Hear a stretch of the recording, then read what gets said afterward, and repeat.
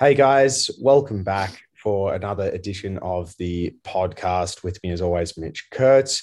And we're back for another round with one of our favorite doctors. It's Dr. Jamie Ricord. Jamie, welcome back and thanks for joining us again.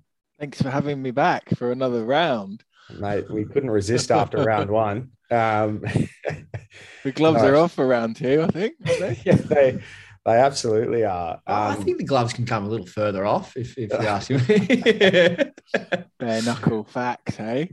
We had a good chat last time. We covered quite a bit of ground on not just cannabis, but alternative medicines in general and psilocybin, MDMA, how they kind of work. But Well, I'm going to say this as a put a marker in the sand. I think that the first round was us describing optimistically the potential for where this medicine both, can go in terms of its therapeutic applications, reaching that state of balance and homeostasis. I think you talked about it at length, Jamie, and I really liked that. And not to be a downer, but I feel that today we can maybe perhaps explore what is restraining that possibility and that hope, and what are the barriers, both doctors, research, what is holding us back from getting further along in our knowledge and understanding of this medicine. It's a really good question. Mm. And I ask myself the same thing most days. And then days like today, days like today really make it quite an acutely important question. But I think we touched on it. And I think this is like really the crux of the issue. And we did touch on it last time. And we were talking about psilocybin, and if 25 milligrams of psilocybin in certain people can clear up decades of treatment-resistant depression to the point they get better, then in many ways, by definition, what we're currently doing is wrong. Yes. And that's the problem. If these deadly compounds that have been proved scientifically, nuts work in the UK, to be safer than everything else you can buy without alcohol, cigarettes, certainly most prescription medications, they're safer. That's the science, that's the fact. And then, to still be treating them the way we are that's the question, right? And I think the reason is because it proves that a lot of medicine's wrong. If the endocannabinoid system is that important that so many people get better when they're given cannabinoids, then it is a major omission in modern medicine. And for those facts to come through that we are correct and going to get people better, there's a whole establishment that has to admit it's wrong. Well, and it's also, I agree 100% with that take. And I think that even someone who might be getting relief from these, ARTG listed medicines, approved medicines, whatever you want to call them, I think that even to the extent that somebody is getting some relief, if that relief is in respect of symptoms rather than actually going and treating root cause of someone's medical condition, I dare say it's wrong as well, because we're not actually giving that person the best medicine that we have available. But we know that there's a whole regulatory framework which governs what's approved, what's not approved, and we can jump into that. But I think just as a starting point, I think it'd be really good to have this discussion around what the barriers are. And I know, today of all days that we've caught you, I know you're dealing with the divergence of views within the medical profession and doctors. I'm well aware of this. We've had our own interactions with doctors who just simply refuse to acknowledge that cannabis can be used medicinally, and they just have a blanket aversion to prescribing it and think that it's crackpot science. It's. But this is the thing, right? This is the scary bit, because it's not crackpot science. I can give you a whole host of articles from the New England Journal or from Nature that talk about the science. It's there. It's been written, you know, and like, we're not talking about time machines, you know, we're not talking about warp drive. We're talking about, you know, stuff that people have been using for many millennia already. And now we have the scientific information, receptors, ligands, physiological systems, you know, fMRIs, brain scans for psychedelics, especially, to show that this is a real physiology and this is working. You've got some of the greatest minds in, you know, neuroscience and psychotherapy saying, well, actually, guys, the psychedelics prove the basic Freudian principles of psychoanalysis, you know, like, and all the way through, like, it's proved by this stuff. These are the medicines that prove the physiology and the, you know, how the neuroscience of psychotherapy, psychoanalysis, and it's still being rejected. But what if you actually take all of those things that you have just cited, which to me, in many cases, clearly substantiate a therapeutic application for cannabis?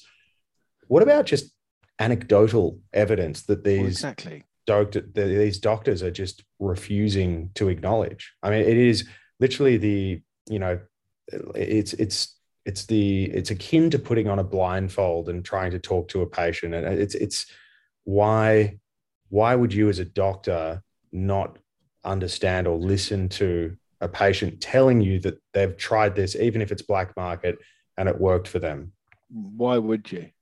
That's what I think we're trying to get to. You know, that's the question we're answering. We talked about, you know, that statement in the Sydney Morning Herald that, you know, a pain specialist would rather send his patients to Dan Murphy's than to a cannabis clinic, cannabis doctor, right? Yeah. Now, beside anything, we know that alcohol is more dangerous than cannabis. It's been proved scientifically. So to even make that statement, beyond being a medicine, is doing harm. It's promoting harm, because you're promoting something that's more dangerous on a person and societal level than cannabinoids are. But I would argue that he clearly doesn't think that. Like he genuinely doesn't think that. He genuinely doesn't think that. I get it. But that's the question I'm asking, right? Because we have the papers and the facts to prove that statement is grossly inaccurate and in fact promoting harm. Yet nothing's happening. There's no recourse. He can say it in the Sydney Morning Herald. Oh yeah, okay, ha ha ha.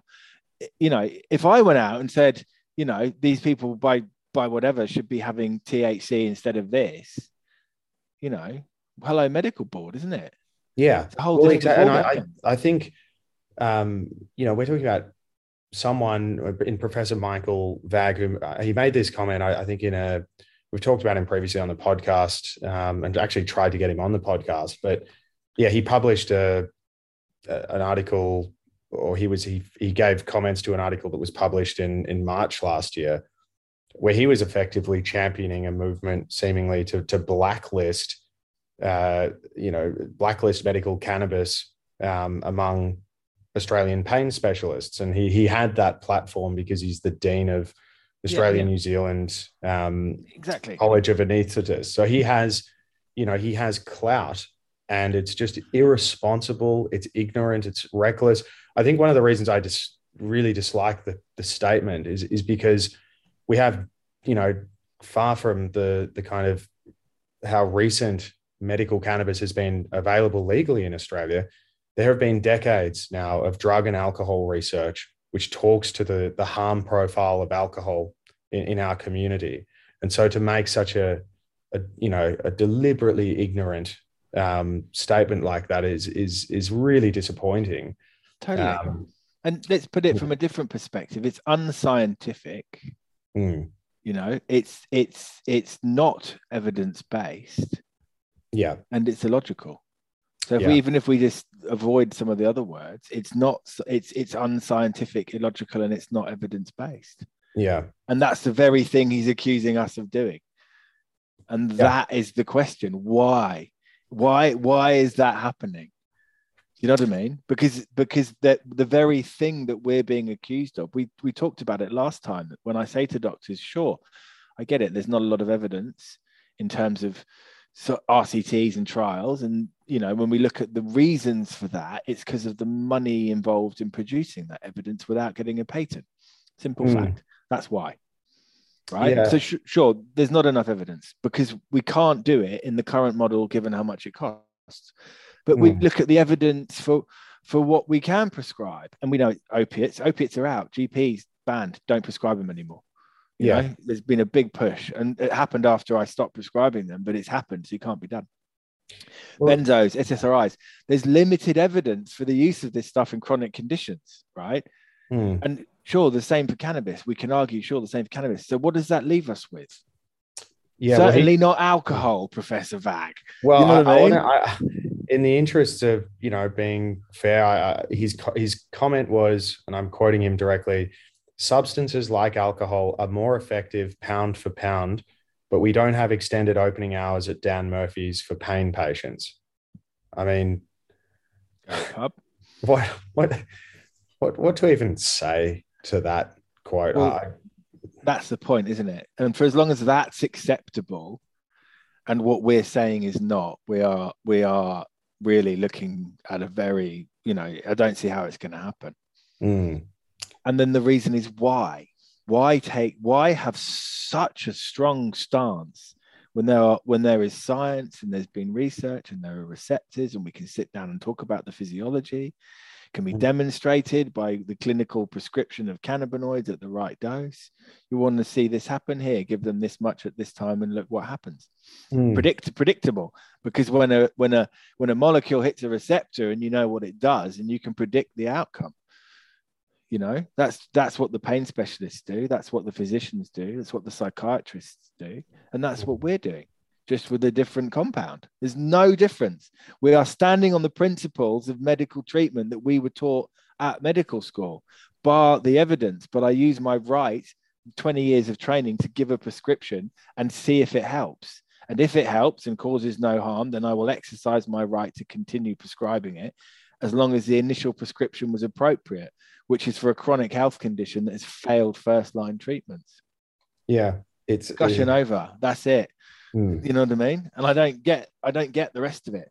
And I don't get why it's causing so much vitriol, Yeah, and the opioid problem that we've seen across the Western world. I mean, I just find it strange that someone who specializes in pain medicine, seems totally okay with their use, which is just caused so much harm to so many communities across America and parts of this country as well. And yet, is sort of lining up to take free pot shots. I mean, it's disappointing. I did actually, in the spirit of being fair and balanced, I think I said I invited him to come on to the podcast, and he said, I'm reading his email. He said, far from providing a balanced view about alternative medicine, it appears to be entirely about the benefits of cannabinoids thus far, and clearly has strong industry connections. And then he went on to say, as dean, he doesn't appear in interviews, educational or otherwise, which are directly industry sponsored. And he has declined multiple other speaking invitations for the same reason. Now, I want to put, cards on the table here. We do this podcast voluntarily. We have never derived any income for doing it from a sponsor or anyone. We are here as an information resource to prevent, we want to give people, we don't see it as our job to speak on behalf of doctors. We get doctors on the show to tell us about what it's like. We have had pharmacists. We've had people from cannabis companies, but often they're just talking about what their company is involved with on a commercial and what they're up to. So his allegation is actually completely false. And I told him in as much words in my reply, but I said to him, the purpose of actually inviting you onto the podcast, is to add a critical view of medical cannabis. And that, effectively, if we're only focused on providing a pro-cannabis view, then we wouldn't approach anyone who has publicly expressed a critical opinion, which cautions against the use of medical cannabis. So I invited him to reconsider, but he never did. And frankly, what more can you do with someone like that? Not a lot. Mm. Why don't we do it? Why don't we talk about some of the negative sides of medical cannabis? I'd actually love to have that on. I feel like it's important to do, and we right now. Okay, go. I don't know. I honestly, I don't recall any single one of our guests ever coming on and just saying, this is a cure-all. It's a wonder drug. Like, talk about things in a balanced way. We've asked so many of our guests throughout the journey, when doesn't medical cannabis work in your view? When we're talking to prescribers, what are some of the difficult medical conditions? So well, let's do 5, right? Let's do the 5 bad sides of medical cannabis. Number 1, doesn't work sometimes. Doesn't work quite frequently, actually. So number 1, doesn't do anything. Positive or negative, mind, it just doesn't do anything. Yeah. So we've put that to bed. Doesn't work. It doesn't then breach the Hippocratic Oath, right? Exactly, which is the point I made earlier. I give people a trial of something, and often it doesn't work, but it doesn't cause any harm. So I'm happy. Yeah. The same definitely can't be said for somebody taking endone for more than 10 days. You know what I mean? It's exactly. Yeah. Anyway. Which has been curtailed. GPs are no longer really supposed to prescribe opiates for chronic pain. Fantastic. So we've got Panadol and aspirin and NSAIDs and physical therapy, which is great. That is a good start. NSAIDs, can't use them every day forever. So you've got Panadol, physical therapy. So after many years of modern medicine, the GP can now prescribe Panadol and send them to someone else to have osteo or physio, or medical cannabis if they're up for it, because the TGA allows it, we're not even going to go into that. And the number 1 downside of medical cannabis is it doesn't work for everybody. Yeah. Yeah. Let's do number 2, right? Number 1. Because as part of an open and balanced conversation that I have with my patients when they come to see me, number 1, it might not work for you. Let's manage expectations. I know that you're miserable and you've been in pain or anxious or you can't sleep, and it's been years and years and years, and you've tried everything and you're utterly desperate. But I'm sorry, this might not be the solution you're looking for. Number 1. Number 2, there are side effects.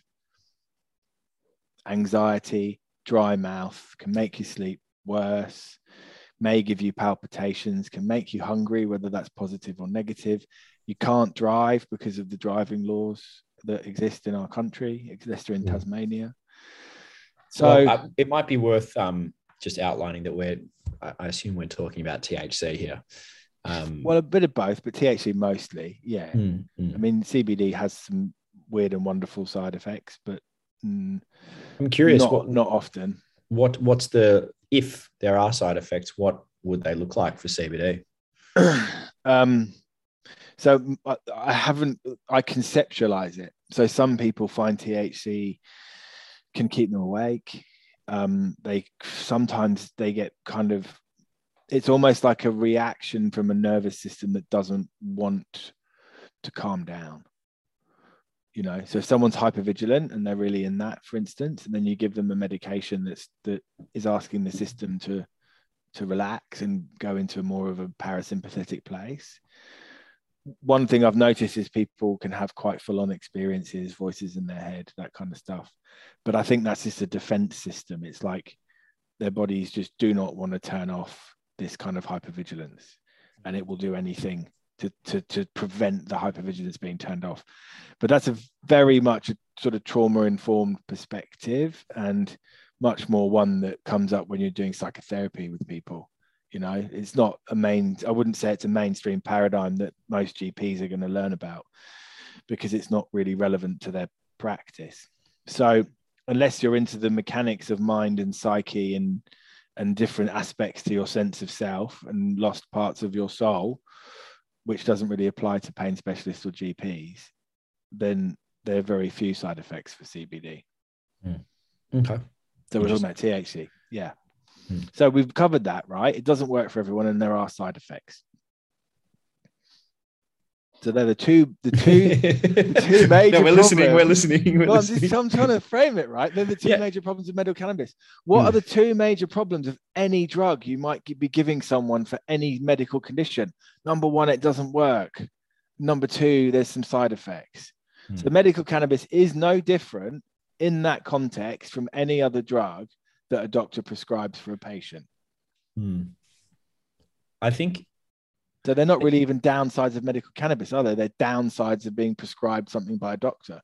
And so then you're absolutely right, and it's important to remember that approved therapeutic goods and unapproved therapeutic goods share something in common.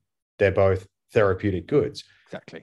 It's just that the unapproved is not known within the system that we have here in Australia, because the dossier of evidence has not yet been provided for dosing to treat a particular indication. And that's going to be a lot of work, because the publicly available information released by the TGA provides that approvals have been sought for treating a patient with medical cannabis by Australian doctors for in excess of 90 medical conditions. Now, if every single one of those medical conditions had to be subject to its own phase 3 clinical trial, which it would need to in order to be an approved medicine, you see that there is so much work ahead. And imagine expecting that work should already be done now, when the industry is only 5 years old, thereabouts. So it's just these like unrealistic comparisons. And you're also talking about companies that really don't have as much to spend. And I just want to actually just take a shot here at Professor Vag, because, while you were just talking, Jamie, I realized Professor Vag actually spoke about a course in, betterpainmanagement.com. You can actually look it up. Now, this is a course that he's been involved with. And it says on their website, we gratefully acknowledge the generous project support from the following organizations. You have Pfizer, Janssen, which is a company from Johnson & Johnson. So I'm sorry, it's a hypocritical claim, and I can actually substantiate holding up a mirror to his claim, but he has not yet provided any evidence to say that we are a sponsored show. I got to call that out. I'm sorry. I'm just putting it's part of the Hippocratical Oath. The hypocritical oath. I love it. But this is the thing. It's just so full of shit, and we have to deal with it. We do, and this is where it's confusing, right? Because it feels more and more like science and evidence is only valid when certain institutions have said it's valid. Yes. So there's lots of valid science. There's books, there's papers about the endocannabinoid system, about psychedelics, there's trials, there are ongoing trials. Every major university in this country is now in a race to start doing psychedelic trials. No one's thinking about poor old cannabis, which is a shame. But there's a race on, and there's a race on. And why is there a race on? Because there are Nobel Prizes to be won. Absolutely. And I think that the system design that we have and not just in Australia, but, globally, I think it was paved with really good intentions.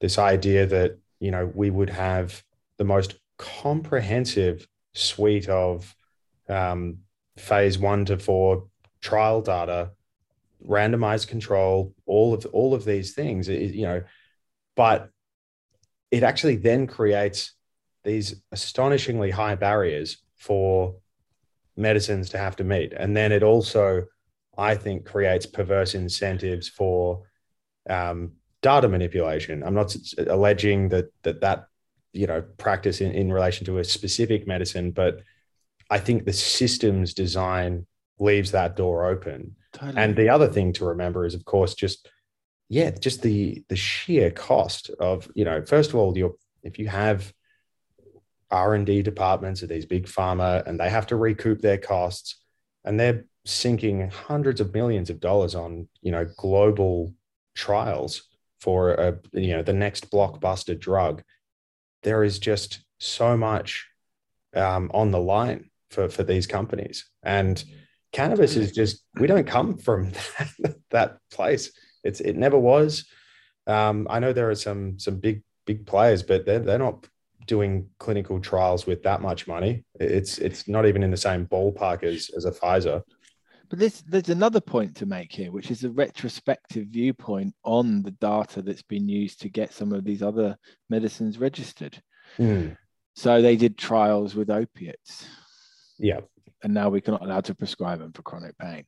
You know what I mean? We've done tens of thousands of people have been through for SSRIs. And now there's a great push to psilocybin because it ain't working. So again, I'm confused because we're being asked to use a system that's already, with hindsight, being proved to be somewhat flawed. Opiates are no good for chronic pain, but they were registered for chronic pain. SSRIs have not done that well for the treat. They help many people, but in the general clearing up depression and moving on and getting well, no. But they got through. So clinical trials said something. So again, this is what I find confusing. I'm not saying one's either correct or not, but it has to be logical, has to be scientific, and it has to be consistent. Yes. And it's the inconsistency that I and you guys want to call out. Yeah. And then what's more concerning is why? Why is that inconsistency present? Is it literally just unconscious stigma? That this stigma is so prevalent and so deeply ingrained that people are acting with stigma when they don't even know they are. I think there's a whole socio-political element to it, especially when you look at the US over the last 100 years. But it is interesting to think about what you're talking about in terms of, like, if you want to say we're no longer allowed to prescribe opiates and things like this, or potentially SSRIs. It seems opiates like we can't prescribe anymore. SSRIs we can. Yeah, but it's interesting to think of them as a more refined kind of synthetic drug, so to speak. And they're now the archaic ones, whereas going back to things that we've had forever in the current form, pretty much, which is mushrooms and a weed plant. That's like the future. And it's like, hold on, that's the least future thing I could think of. It's not in the future, exactly. It's ancient, like exactly. Shouldn't have been stopped. Was going, psychedelic 60s shouldn't have been stopped. Yeah, and no reason to ban cannabis as a medicine whatsoever. And all the synthetic stuff is like seemingly archaic in their paradigm. Yeah, but when a system produces that much inconsistency, that the system design says, if you jump through all of these hoops, you're totally good to go. And then 10 years later says, oh, actually, we've got a serious problem here. Exactly. I mean, clearly what hasn't been built into that system is studying long-term effects of use of that particular therapeutic. Mate, I would argue logic hasn't been built into that system. Yeah, totally. But are we saying that opiates just don't work? They've got no role in the treatment of chronic pain. No, of course. They are, although useful. They're good for acute pain. Acute pain for. I'm speaking anecdotally here, not as a doctor. I've come out of surgery and had a short course of opioids, and that's fine. But yeah, chronic patients that would be seeing a pain medicine. I mean, Jamie, you can speak to this. It's never right. Just doesn't. Here's a good little fact, right? Let's go to acute pain, because I like acute pain. Because opiates work, right? That's why it's good to talk about it. Now, if you go to the UK or the US, whether you've snapped your femur, you've been kicked off a horse, broken leg, nasty, what do you get an IV infusion of when you get to ED? Fentanyl? Diamorphine. It's not used in Australia, but it's used in the US and Europe. What is diamorphine? That is two morphine molecules stuck together. What is that? That is heroin. Wow. Heroin is diamorphine. So in the UK or the US, you get your snap femur, you get an IV infusion of the best pharmaceutical grade heroin you are ever going to get your hands on. Do they worry about addiction when you leave 5 days, a week later? Nope. Is there any follow-up whatsoever that you're going to have a horrible addiction because they've been infusing the best bloody heroin ever into you since you broke your leg? No, it doesn't even come up. Discharged, off you go. Might feel a bit ropey for 24 hours, then you're gone. But one shot of heroin, whoa, watch out. You'll be an addict for life, you will. It's inconsistent and illogical. It doesn't make any sense. Totally.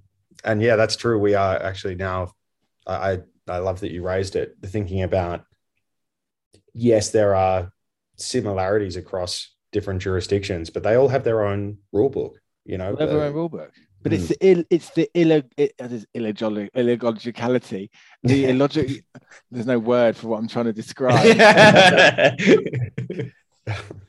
But let's look at, like, what's the other example? This came up last week because somebody, I can't remember who, but some great person approached the government about changing the driving laws again, right? And the example was used by the New South Wales government and our premier, who basically came out and said, yes, but we're not going to support it because we don't know if THC use was legal or illegal, even if they've got a script. And everyone went, oh, yeah, right, that makes sense. Doesn't make sense. If you have a dexamphetamine script, you can be on the meth pipe all weekend. Yeah. If you've got an opiate script, you can smoke heroin all weekend. Benzos, they don't even check if you've got a script if it comes up on the swab. So the argument that I don't know if THC was illegal or legal is illogical and flawed by virtue of what's already going on with that swab and the drugs that are on it. Yeah. Well, this is my point. It's illogical. Sure, your point makes sense. So you've got to ban people driving for using any of those other drugs that have a street version. Because they all have a street version. Opiates, street version. Heroin, dexamphetamine, street version. Meth, looks the same on a swab. No different. Line lights up, says opiate, amphetamine. Yeah. So it's illogical. The argument doesn't make any sense. Well, it's because we're doing it on a per substance basis, and even sort of being forced under the legal framework to have to talk about street version of opioids versus, you know, pharmaceutical. I mean, it's the same, you know, like, I guess from my point of view, the paradigm through which we should be conceding legislation of this kind relating to road safety is impairment. That's it, right? Just look at it through impairment. That's all that matters. That's why 0.05 and above matters. That's why, you know, like, this is how it's done in Tassie. Tassie, is the only state in Australia, you know all this, where you can drive whilst being prescribed a medical cannabis product, and the legislation just says, to the extent that you're not impaired, this is permissible. Well, one of David Halburn's great facts that he told me was that when the drink driving laws came in, road fatalities tanked. It revolutionized our roads. Right decision to make, no argument. The drug driving laws came in, nothing changed. Yeah. Not one single stat. So clearly it's had no effect on road safety whatsoever. So therefore it is illogical to argue that it was done for road safety. And back to your point about impairment, I agree. But we have a system that can pick and choose based on, I don't know what, because opiates, prescribed or unprescribed, to the policeman by the side of the road, it's the same line, swab line, dexamphetamine, methamphetamine, benzos, whether it's a legal or an illegal script. It's just, it's a line. So the policeman gets a line. Yeah. You know, now if it's opiates, benzos, or amphetamines, what do they do to find out whether they've been on the ice pipe or they have ADHD and prescribed dexamphetamine? And so then to say that they're not going to do that for THC, that's just open to every kind of abuse. Yes. It doesn't make sense. It's completely flawed, in fact. No. You either don't do it or you do it. You can't pick and choose depending on political climate or what people think. That's not how society should work. But it is how society works, as we're proving. And same with cannabinoid prescriptions. Yeah, as a tail end on that thought as well, is like, it's one thing for the drug driving laws to have not achieved the object of road safety, but it's another thing altogether where actually those laws have caused needless harm to the lives of people who have had to come before the courts that, you know, you referenced earlier, Magistrate David Halpern, you know, the you know, these magistrates are in a really unenviable position. They know these laws aren't working to achieve the object that they want to, and instead there's all these people, you know, getting convicted who, you know, that hangs over them and prevents them from gaining meaningful employment and all sorts of unintended consequences. They can't leave. They can't enter maybe a foreign country like America or something because they have it's criminal record. Yeah. And I'm just, as you're speaking, I'm just reflecting and thinking that, you know, I was thinking about doctors. We have this fairly central ethical premise of doing no harm. And I suspect magistrates probably have a similar one. Yeah. Politicians don't, obviously. No. But that's the thing with these are fairly serious. Like most people who are doctors take that very seriously. But that's what we do all day. You know, and to cast aspersions about our characters or our professional capabilities because we prescribe cannabis. If you make a complaint against me and want me struck off because I'm an abortion doctor, you're in big trouble. Yeah. That complaint is valid because I'm prescribing CBD THC. And that's the point. It's actually showing the very issue of how our society is constructed because, oh no, that's valid. He cannot like what you're doing, doctor, because you're prescribing cannabinoids and we agree. But if it's things like abortion, that doesn't fly. You call me and make a complaint that I'm doing something that you don't like. You're in there talking to whoever because part of being a doctor is tolerating different people's views and opinions, being able to find the middle ground for the benefit of one's patients in order to do no harm. Well, let's talk about that for a sec because this is this area where I'm very interested in. You know, the fact that because medical cannabis is an unapproved therapeutic good, I imagine that those who, for ideological reasons, where I just firmly believe that they're brainwashed by what Nixon started back in the 60s, the war on drugs, but the stigma that they attach to this, to cannabis is that it could never possibly be used therapeutically. And so they've got that ideological bent. And so I have heard from the field that doctors like this will happily complain about doctors who prescribe. And this is just, this is yet another barrier as we're unpacking all of them. We will try and end this podcast, by the way, with an optimistic note because I don't doom and gloom here. Well, this is optimism because this is three people saying, you know, we're not putting up with it anymore. Yeah. That's basically true. This is absolutely entirely solidarity. Optimistic. We just have to talk about the stuff that, that you know, the email said it. It's not balanced. Well, this is balanced. This is all of the other side of the balance, and it's not totally nice. The side you hear less about in my I feel story time coming on with Dr. Jamie here, but I just wanted to get back to the point that we'd gone through 1 and 2 out of 5, but we got sidetracked. We got to do the rest. So might not work. And for those who are listening to this podcast rather than watching it on YouTube, I just want to assure you we're not like vaping flower while we're doing this, and that's why we forgot about 3, 4, and 5. But sorry, Mitch, what were you saying? Is that one of the side effects? I don't think Jamie listed that. I'm not sure. So might not work. Side effects. So basically, just like any other drug. So like any other drug, it might not work, and there are side effects. Yep. So 3. The fact that we're even having this conversation, I think would be a good. You know, the fact that it's so illogical that people, you know, for virtually everything people could say that's a negative about it or something they don't like, I can probably give them a fairly good, balanced, reasonable, logical, scientific explanation as to what happened. So a good one, for instance, is that I had THC when I was 17 and it was raining and I had a terrible time.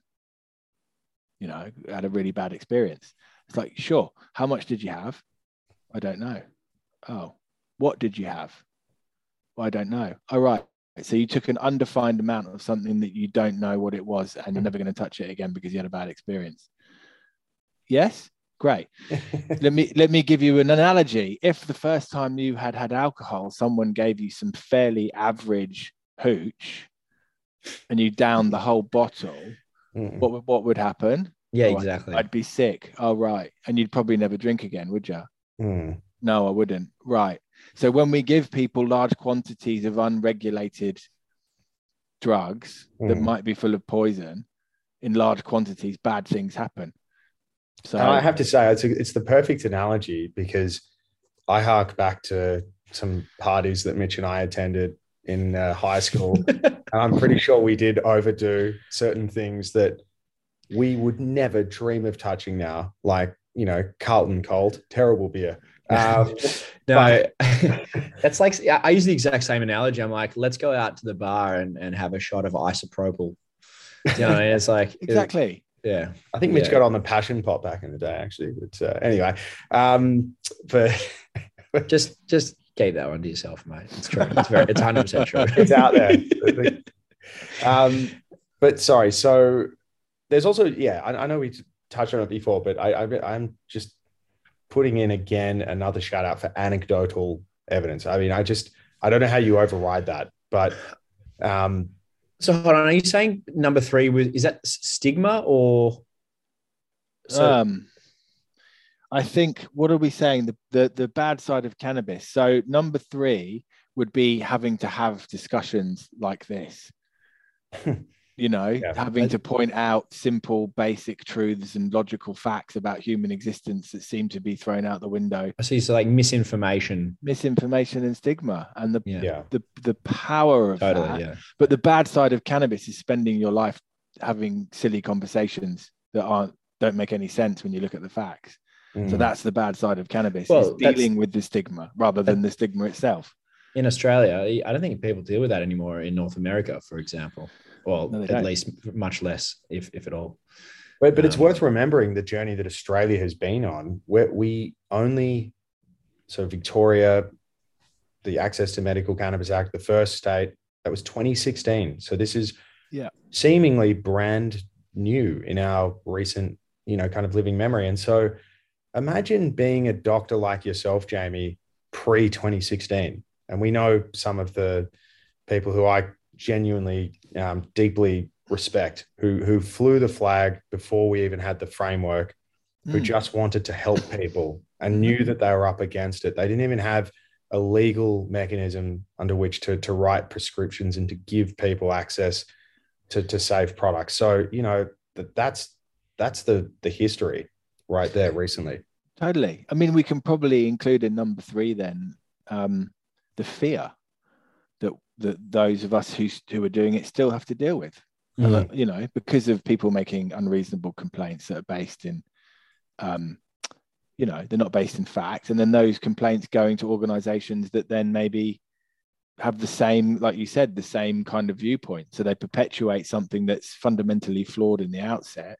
Yeah. But is still being pushed forward. Psychedelics is a good one.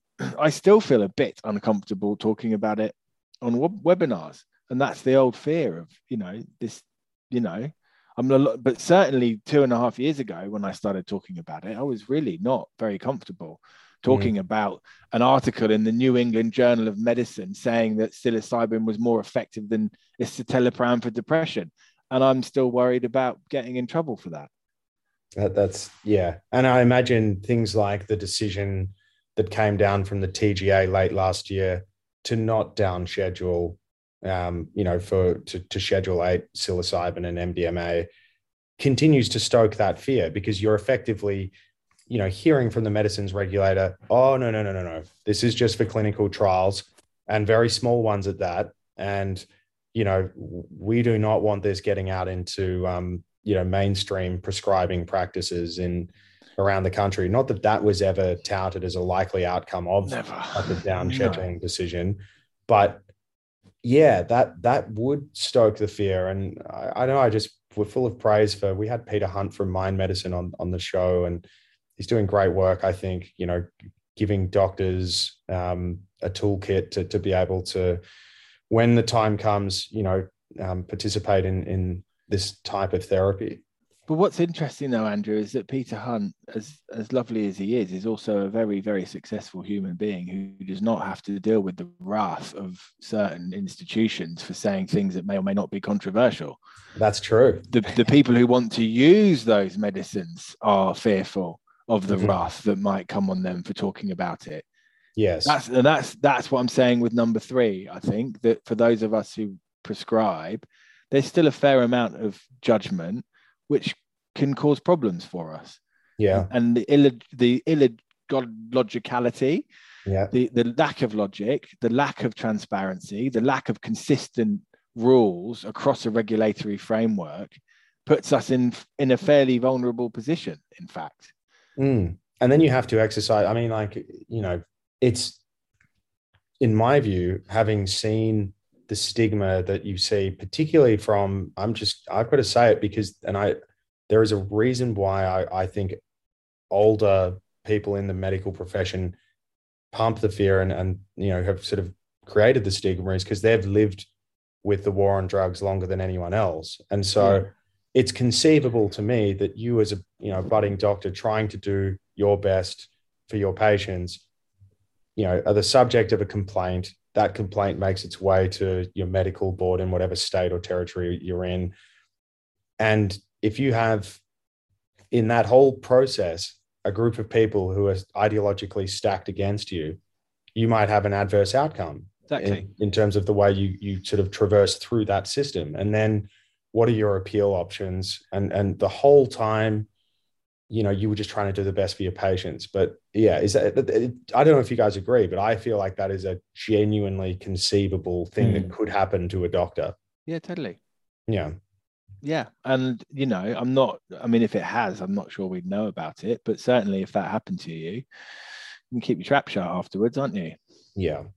Yep. So it's, I mean, let's refine 3 earlier. The fear, this culture of fear, this culture, you know, a la some of the comments that were made by another practitioner, which you mentioned earlier, Andrew. Like, you know, there is a real aggression and there's a real malice against those of us who are doing it and talking about it. And that is the negative side of it, because we're not being given a fair go. We're not just being allowed to get on with it. There are people doing the wrong thing for sure.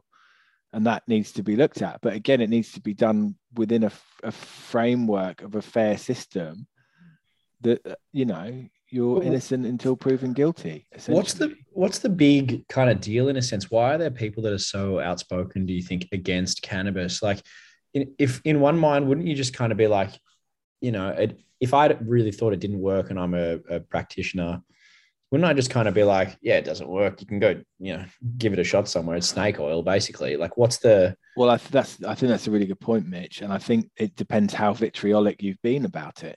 So if you're just one of those guys, it's like, well, whatever. I think it's all rubbish, but you go and have a go if you want, you know. If you're that kind of doctor, you've got nothing to lose. But if you've been out there singing from the rooftops that we're all crackers and should all go to prison, and then it turns out that the human endocannabinoid system is basically the reason that a lot of people have chronic health conditions, and when we treat it, we fix it and they get better. And for MDMA to be able to cure PTSD and psilocybin in the right people, in all of this in the right people, because it doesn't work sometimes, cure depression, anorexia, substance abuse, smoking, it's very challenging for all those people to be downright wrong, having spent years wanting us all locked up, because we're wrong or they're wrong. And at the moment, that's it. We're toe to toe. Who's right? Who's wrong?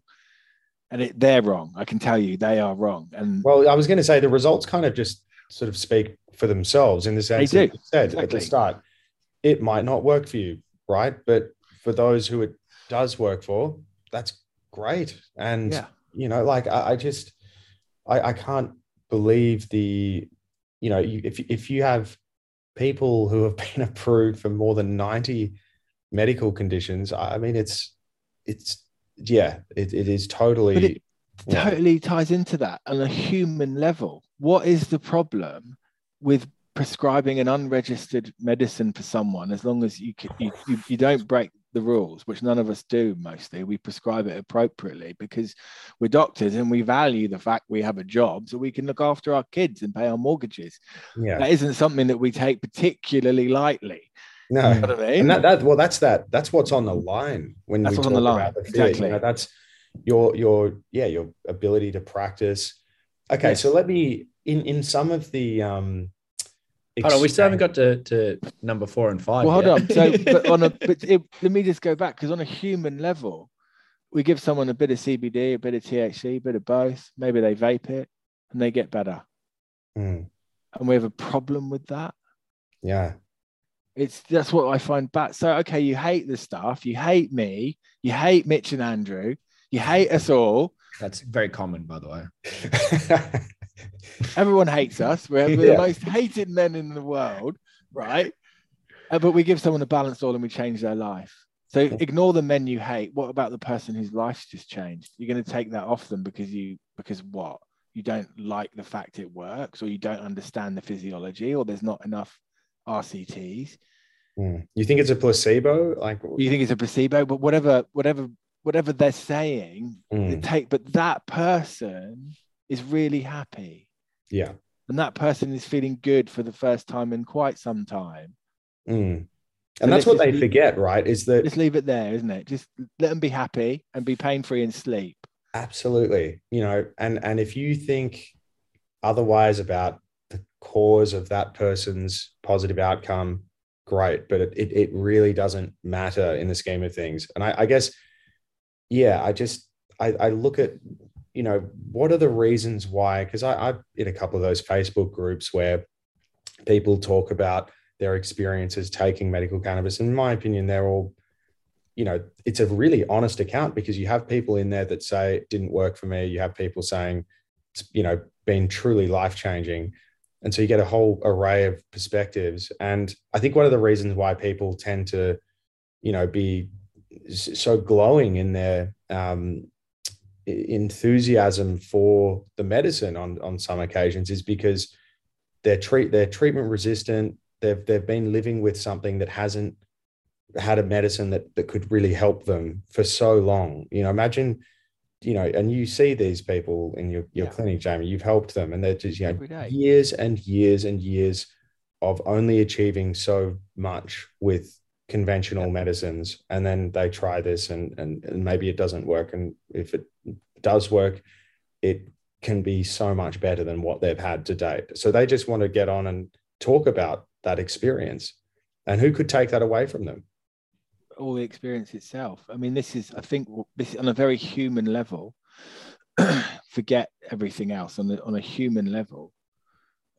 Why would you deny someone that experience? Totally.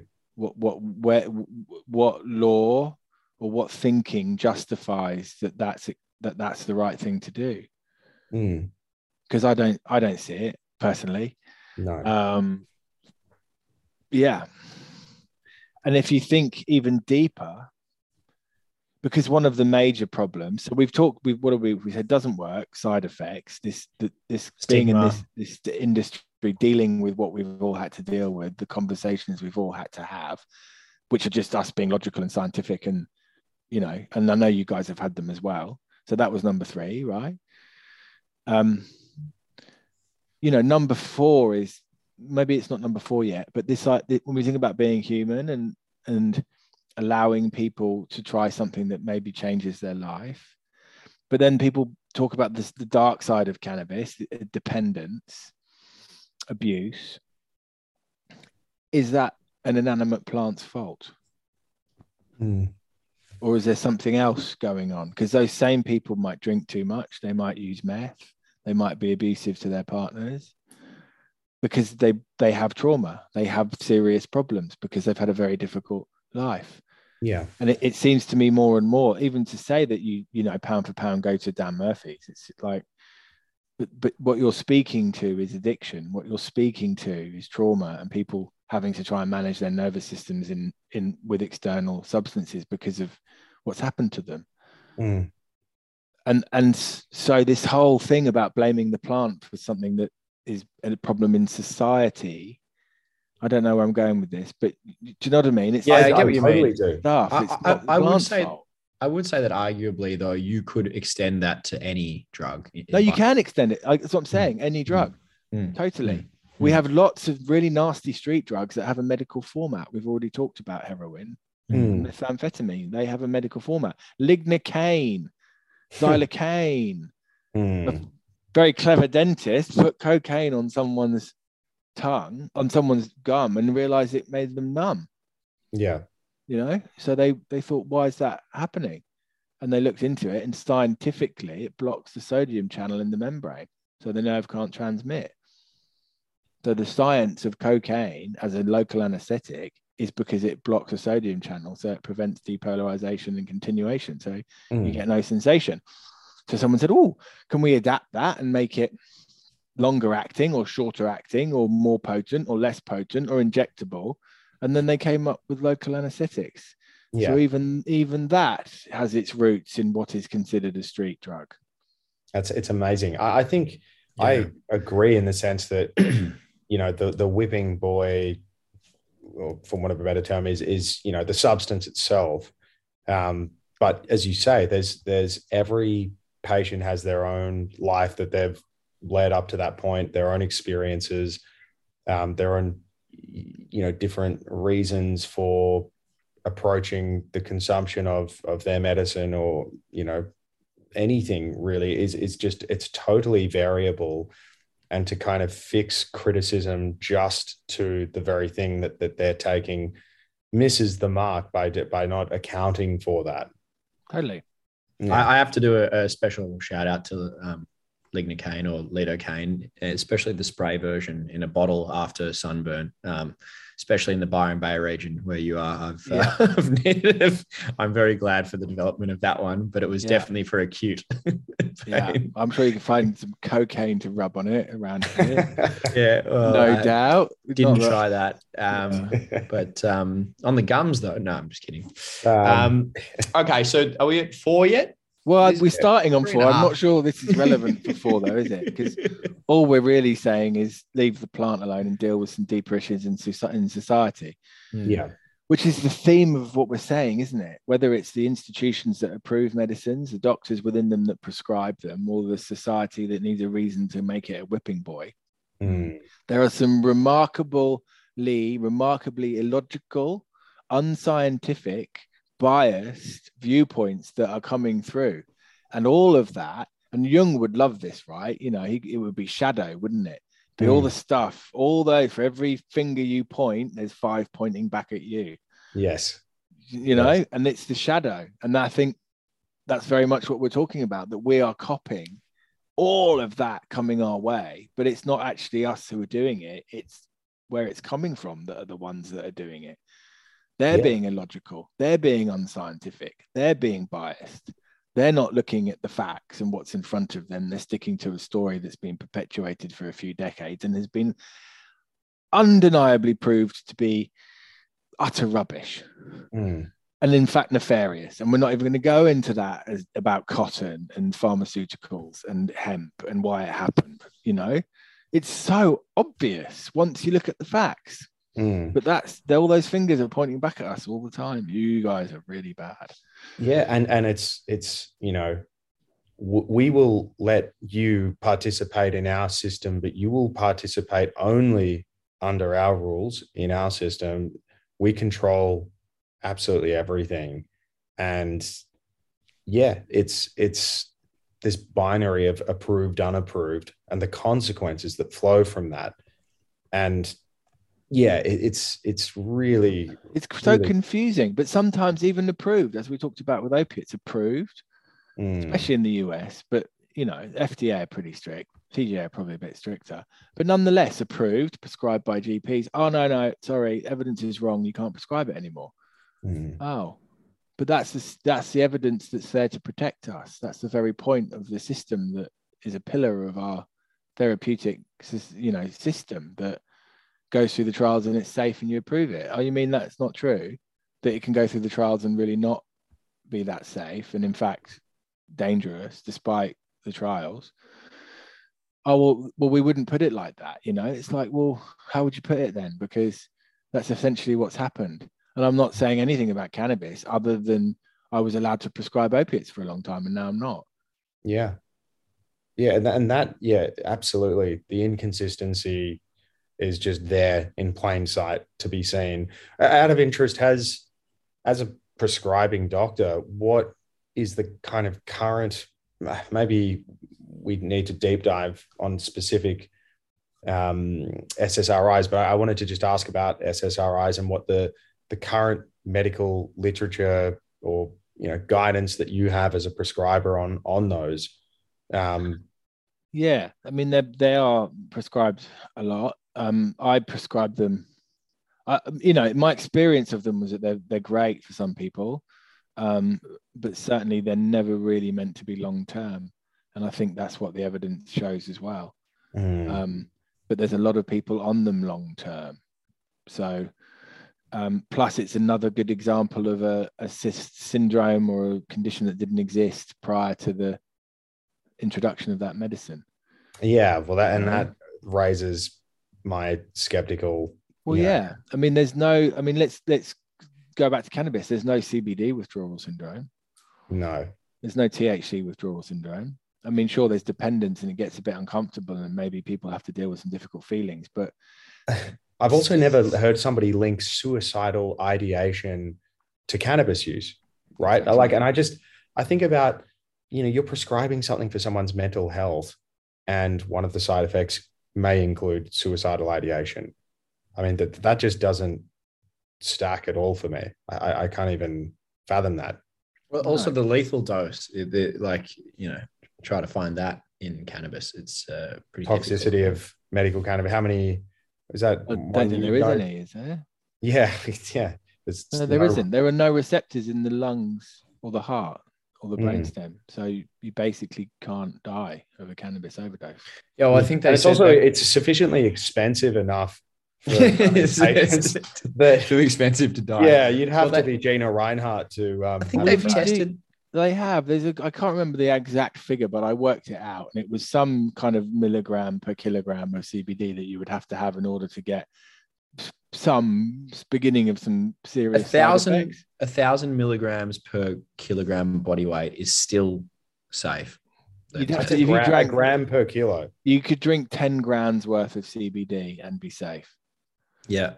So you're talking. I've tried 50 bottles. Yeah, well, I mean, and THC, I think also, I don't quote me on this one, but 800 milligrams per kilo. It's huge. You'd be asleep before you got anywhere close. Oh yeah, 100%. I mean, you can watch on YouTube. We were watching the other day a guy do I think 2.7 gram dab of THC, which was at 80 or 90%, strength. And whilst he looks definitely worse for wear by the end of it, he was not dead. I mean, it was pretty much like one of those videos of, yeah, it's like one of those videos of somebody just, necking a bottle of vodka or something like that. Like it's just that's actually more dangerous. Yeah, probably is. True. I mean, I would say that is not in the spirit of what we're trying to achieve medically. So I would absolutely. I would argue bordering on a bit stupid, to be fair. Yeah. However, being stupid is not a crime. Yeah, yes. Correct. But I do have to say, when having spent some time in North America, working in cannabis over there, the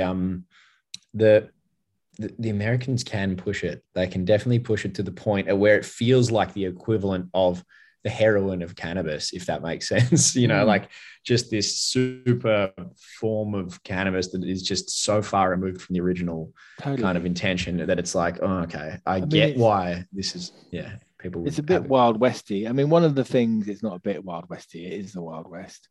One of the things I suppose I actually do like about the Australian system is, apart from all the stuff we've talked about, but we are proving that it's a medicine. And there are a lot of very clever, very skilled people in this country devoting themselves to working it out and prescribing it and providing it. And they're not doing it in that vein. There are no bongs that's not what we're talking about. And I think that's where Australia is doing a great thing, more so than the US, because we're really using it as a medicine. And this is not taking away anything recreationally, but I just think what we're doing is great. Because there is no evidence. So how else do you do it? The only way to do it is the way the TGA are doing it.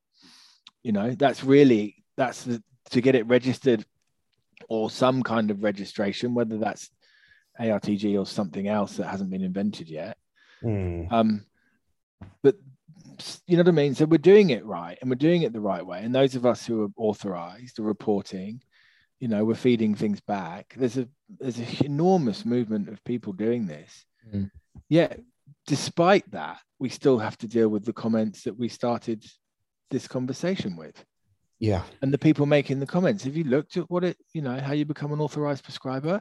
This ain't no headshot, mate. It's not working in with $20 and, you know, yeah, I can smoke 10 grams, dude. Can I prescribe?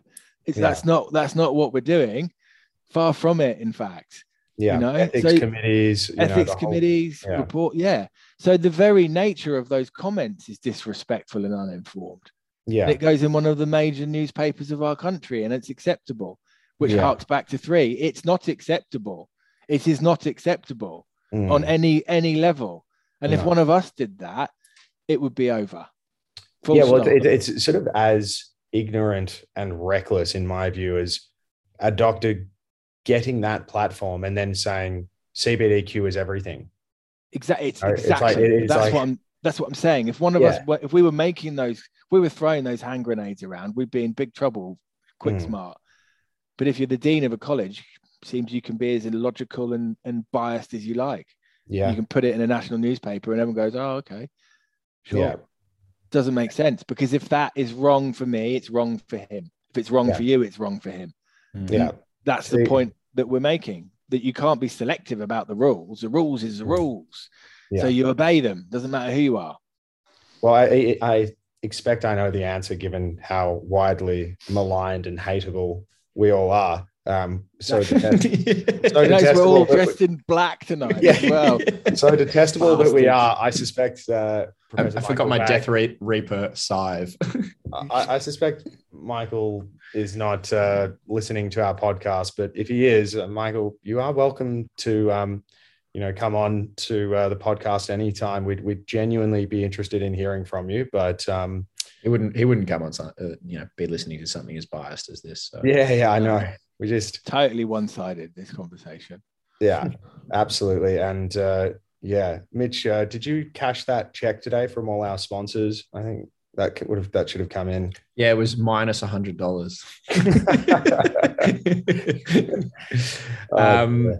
Well, in the interest of seeing out these 5 points, I'm just wondering if is there a fourth and fifth point, or of the harm, or the negative? I think we'd gotten to 5, if I recall. So there was. It feels like we're about might 10. Not work. Side effects. Jamie didn't let us know there's 1, 2, 3, 3.5, 3.7, 3.9, and 4, and then 5. Mate, we can keep going to 12 if you want. No, but it's where we got 1 and 2. What was 3? The being on stigma. The receiving end of. If you're a patient, what are the 5? The 5 negatives. You might, it might not work for you. You might have side effects.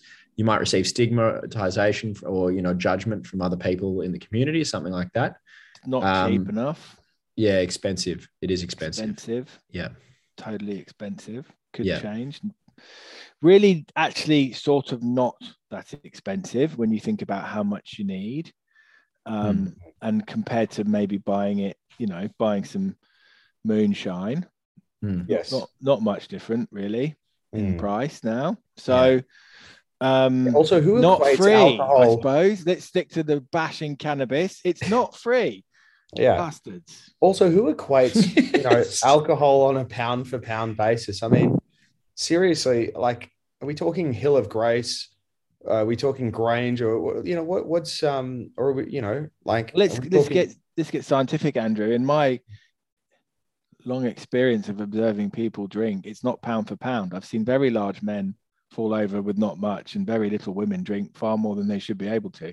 Yeah. So certainly a pound for pound analogy is unscientific and illogical, and pays no respect to genetics, tolerance, and liver function. But I should expect no more from the person that made those comments. It was the doctor who's supposed to know everything. But beyond that, we don't value alcohol in the same way that we're valuing cannabis at the moment, in terms of, you don't pay for a bottle of booze based on the alcohol content. True. That's not what you're choosing. So you're not choosing, oh, this one's got 13%, this one's got 14%. Let's go the 14% because it's stronger. Or otherwise we would be actually buying isopropyl, as I said. Yeah, like cents per megs, whatever you want to, like it's anyway. So yes, you're buying it for the effect, for the taste, for the, at least in alcohol. And I think the same is you can make that comparison to some degree with cannabis in terms of people wanting an outcome, although it might be more expensive in some cases. And even within cannabis, different types or brands or what have you, that you're paying. Yeah. Sorry, you go. No, that's all right. I was just going to say you're just paying for a different type of outcome as a result to, than a 20 pack of your favorite benzos. All right, I got a fifth one potentially, which I just want to ask about. Is it fair to say that medical cannabis might adversely interact with other medications that someone could be on? Theoretically. Yes, of course it could. We know that. The major way that drugs interact, really, that we worry about in medical practice, there's some interesting stuff around sort of cancer treatments, immunotherapy, and maybe how CBD can block that, which, in that case, don't use CBD when they're on those treatments, full stop. And that's what the immunologists and the oncologists will tell us about once they know for sure. There's the CYP450, which is the liver enzymes, which is the major one for CBD because it is an inducer. So if someone's on warfarin, for instance, and as much as we haven't got much data, there have been some fairly hefty doses given to people who were on warfarin, sort of case studies, elephant doses, and it was theoretical. And I've got to say that in all of my years of prescribing and managing warfarin, it's been very rare for me to see it change due to other drugs or what people eat. So, these are very valid scientific and theoretical considerations when prescribing medicines, but in the real world, how does it play out? Which I'm just speaking from my experience. So with warfarin, I haven't seen it play out. With other drugs, I haven't seen any interactions that I need to worry about. And I do say this to patients, and I often, it's a bit of an anecdotal comment, but cannabis doesn't really have any enemies. Pretty much gets on with most people and most drugs that we prescribe, and except pain specialists. Well, yeah, the enemies. it's cannabis doesn't pick fights; it's the other way around. Yeah, absolutely. That's for sure. No, so okay, so in summary, in the spirit of a fair and balanced discussion on this wonderful topic that produces so many strong opinions, we can say that in presenting that other side, it might not work for you. Okay, well, that's sort of just an indifferent kind of outcome, a neutral outcome, shall we say. Yep. You still have the same medical condition as you did when you tried it. So side effects include eating a whole strawberry cheesecake. No,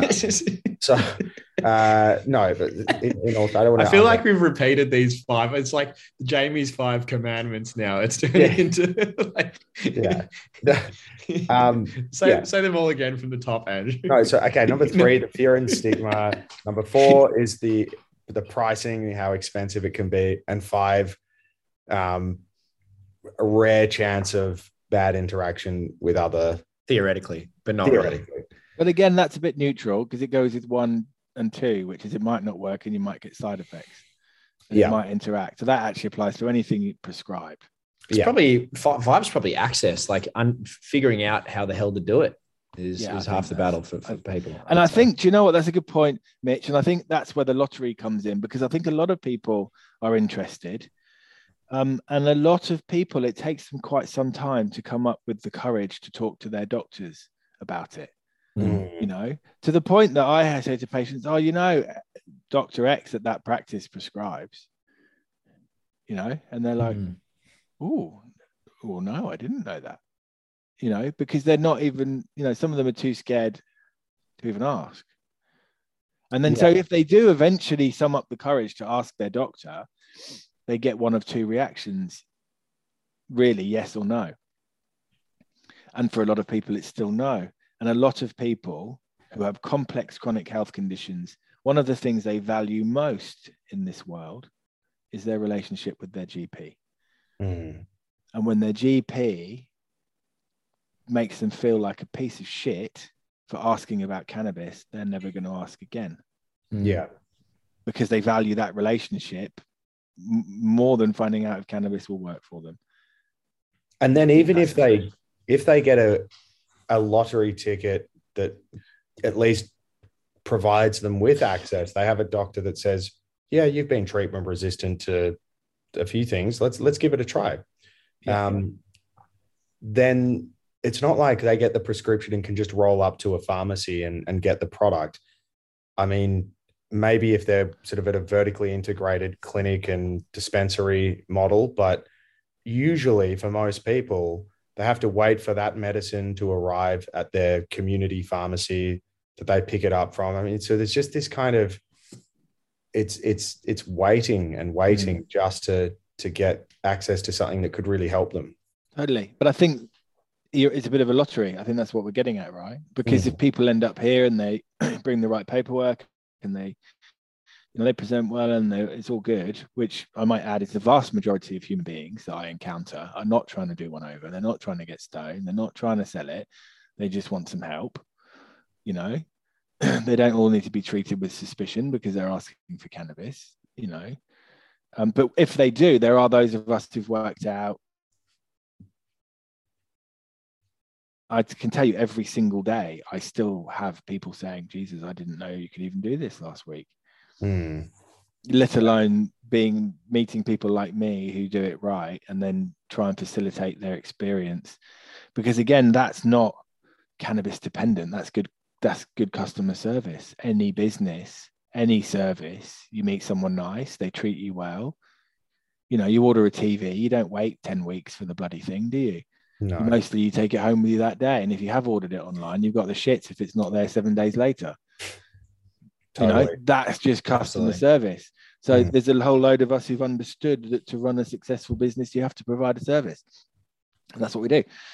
And unfortunately, that is so rare in this country still, really, despite the mushroom clouding that's happened with, clinics and doctors. It's still, your odds are really stacked against you to have an enjoyable experience that's smooth, where you're given the appropriate prescription.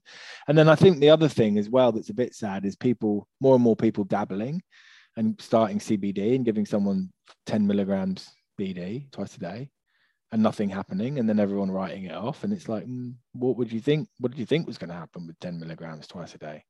Yeah. 130 kilo man who's on 20 BD of OxyContin, 300 of Lyrica and Zemendo, and you thought 10 milligrams of CBD would cut it. That's fine because they don't know. But when they don't know and they prescribe, and then that's two people lost because the doctor doesn't believe it anymore and the patient doesn't. But actually, they're just not being treated properly, which sort of then ties back to the medical profession thing. Just because you can prescribe it doesn't mean you know what you're doing. That's a really good point. I think about the lost patients who might have been prescribed a bad product, but we don't think about the lost doctor as well. That's really quite salient because they're taking a risk to just even put themselves out there and write a prescription. But if they don't know, well, they're not though, really. I mean, that's the point. They're taking a risk because of what we've been talking about, the perception of what we're doing, which is the disadvantage of doing this. It's tiger country. You know what I mean? There's people with nukes and hand grenades left, right, and center that just want to blow us up. But actually, we get permission from our federal government to prescribe a therapeutic good that's, even though it's unregistered, for a named condition that has failed first line. There's nothing risky about that. No. Nothing whatsoever. Selling them illegally, giving them 5 grams of flour on day one, taking the piss, you're probably going to get in trouble. And you probably should. Yeah, it should. But the reality is there's no risk. If it's prescribed appropriately and you've gone through the right regulatory hurdles, there shouldn't be a single risk. And as we started before we were recording, I am dealing with situations where I haven't done anything wrong at all. And I'm dealing with a system that would love it that I have done something wrong and therefore wants to find it. Yeah. Basically. And I would love to hear a little bit more about that if you're happy to share. If not, let's just say we can say as much as it's someone with a hand grenade who wants to throw it at me because they don't like what I'm doing. And that is, as Jung would say, their shadow. That's got nothing to do with me. Yeah. I agree with the Jung analogy. Actually, it's beautifully put, because it's this, it's somebody else's axe to grind. They've got the problem, but there is always a risk with somebody who does have an axe to grind that by just pure chance the system stacks in their favor. But I would like to think that appropriate appeal options would be available in the unlikely event of having a whole bunch of people with the same ideological bent. I mean, I think there's a lot of people who've been given a hard time in recent years over this. I know, colleagues have told me what they've been through too. So it's not new but most of the time it doesn't, like you're saying, it doesn't really come to anything. Yeah. It's just a little pissing contest, really, isn't it? It's just, it's a little bit of muscle flexing, and we don't like what you're doing. But that just ties back to the same thing. Why not do some reading, talk to us? Yeah. You'll find that actually all really good people who've understood that this is basically very, very safe and very, very effective. And therefore we wish to continue prescribing it in the right way for the right people. Yeah. And that's all there is to it. Anything beyond that is it's shadow, it's bullying, it's unacceptable, and it's not acceptable anymore. It also just adds to your workload to have to be responsive to, complaints that have no evidence to substantiate anything. It is just so annoying that, doctors like yourself who are actually just trying to help people. I mean, how many complaints to the HCCC did you ever write about doctors who were quite liberally prescribing opioids 10 years ago? It just doesn't make sense. Well, it gets in that. That also is a deeper question, isn't it? Because what would drive you to do that? What would drive me to do that? I believe in communication and I believe in working things out. So if I had a problem with something that someone was doing, I would pick up the phone and have a chat with them. Yeah. Or I'd write them an email. And if they then wrote back and said, bleep, bleep, bleep, you're a bleep, bleep, bleep, bleep, bleep, I'm going to bleep, bleep, bleep, and then I'm going to murder you, then I'd probably make a complaint about that. Yeah. I like that there is at least a complaint threshold here. There's a complaint, absolutely, but it depends on the bleeps. Well, exactly. It's like how many bleeps? Exactly. It depends on the bleeps. But you know what I mean? Like it's part of this whole thing, this whole sort of really dark, strange, nebulous entity, let's call it, that we're all dealing with whilst trying to bring these medicines through on a much larger scale. And we've called it unconscious stigma, we've called it shadow, but it's really bad actors. Bad actors. I call it bad actors. I know there are people genuinely in our, in the landscape that are doing things just clearly in bad faith. And I don't know what their incentive structure is, but they have to stare in the face of, good evidence against what they're doing, and they still proceed to act the way that they do. I'm like, well, you're a bad actor. Yeah, but it's probably the same thing that drove Nixon. The same thing that drove the men off their land in the US, back at the turn of the previous century before the last one. This is what I'm sort of trying to bring attention to. What is this horrible thing that gets into people that makes them believe that they can behave like this towards those of us who aren't actually doing anything wrong? Because we're not, and there's nothing wrong with this plant, really. When we've talked about the negatives medically, you want to talk about the negatives on the recreational side. That's not what this talk is about, but we can also openly talk about dependence and addiction and all that stuff. We can openly talk about that as well, because it's true. It happens, and not infrequently. We can talk about the crap people are smoking when they buy it off the street and all the poisons that are in it, and how we're not protecting people from that in any way, really, by having prohibition.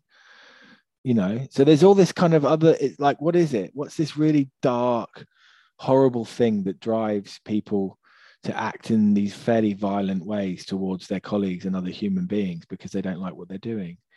And I think I was saying before we jumped on that, in the legal profession, we have actually professional conduct rules that say that you have to treat another legal practitioner with respect. Now, I know that for some listeners, they might be sort of laughing and thinking, do lawyers ever do that? But in all seriousness, I always, in the line of work that I've ever been in, just can't even fathom, openly being rude and aggressive to someone. Like it's just not, it's not the way we should behave professionally. And it's a sad state of affairs when people, are willing to genuinely behave like that in their line of work. It's terrible. What is it that you're so angry about?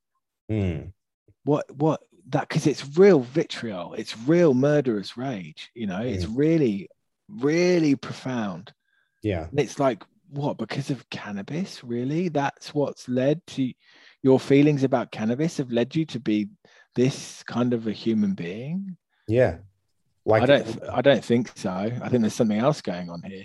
Yeah, totally. Like, would you feel that same level of raw emotion that caused you to make a complaint against another GP if you were driving in a field and you just saw cannabis out the window of your car? Like, does that plant stir so much, kind of rage inside you that exactly?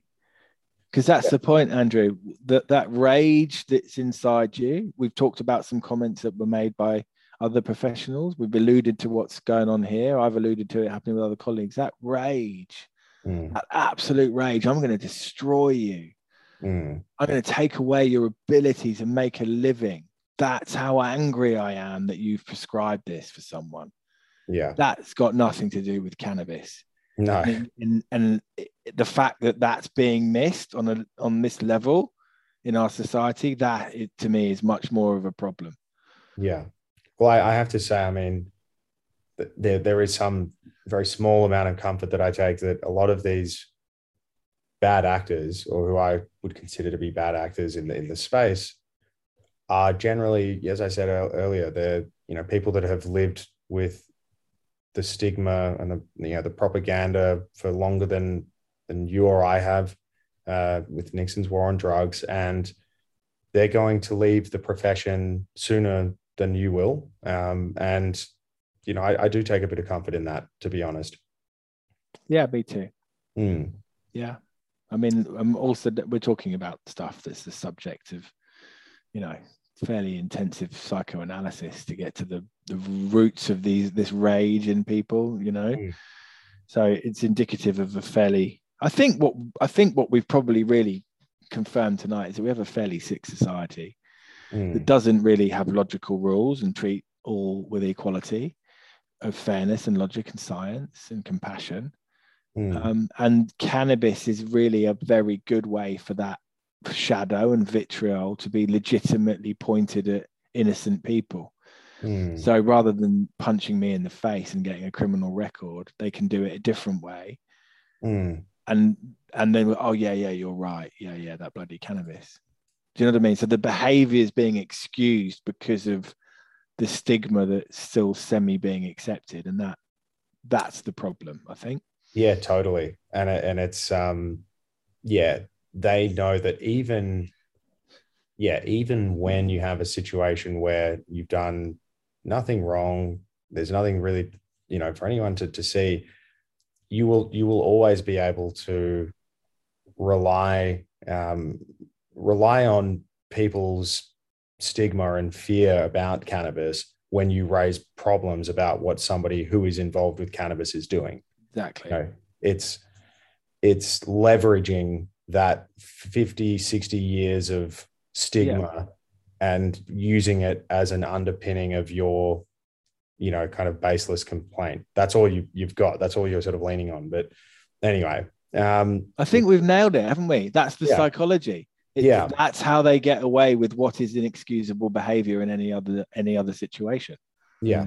So they want to behave inexcusably. They're full of rage, and so they use the plant as a vehicle to express that and attack people, knowing full well that they're not actually going to get in trouble because it's controversial. Yeah. Well, we covered some ground here tonight. We did. And I say their days are numbered, because we are just year on year, I think, getting to a better place. We're in a better place now than we were 5 years ago, for example, right? So we're making a lot of progress, but really do appreciate chatting. I did promise, I think, midway through that I'd end on a sort of an optimistic note. That's the best I've got, is that it's better now than 5 years ago. But hopefully our audience understands that. There are some wonderful cannabis doctors around Australia. We're talking to one of them right now, and it's. Things will get better, but we appreciate you breaking down all the barriers and being prepared to, have a very honest and candid discussion about not only the bad actors, but also reasons why somebody might not actually get something out of medical cannabis. So hopefully that's fair and balanced enough for all of our alt med critics, all the people that hate us. So, yeah, troves of them. Any final word from you, Mitch or Jamie? I was just going to thank Jamie for coming on and sharing his time yet again. So, thanks for sharing your insights and wisdoms from the coalface as you treat so many people across, I would say actually across the country for things that otherwise they receive very, negative or, hands-off approaches from other doctors they've been to. So, yeah. Agree. Thanks, guys. It's been another awesome chat, and the world. I don't know if the world's a better place for it. Yeah, I was going to say that's sounding pretty grandiose there, but sure. It's. I hope it's been cathartic. It's been cathartic, and I've really enjoyed sitting here as the three dark lords of medical cannabis. Yeah, I know. Sort of the mic drop moment now is when I reveal that all three of us are actually the real bad actors in the system. But no, it's that's how some people might see it. I don't know, but no, I really appreciate you coming on, Jamie, and really a pleasure to chat to you. We might do a round 3. We'll come up. We'll save that one for a bit of give you a break for now, but we appreciate it. Just store up some hand grenades and come back in a few months. That's actually what just write down each anecdote as they come through every time you've been, yelled at, and we can go through them one by one. Yeah, sounds good. Nice one, guys. Thank you. No worries. Thanks so much, Amy. Till next time. Take care. Till next time. Cheers. Bye. Cheers. Bye.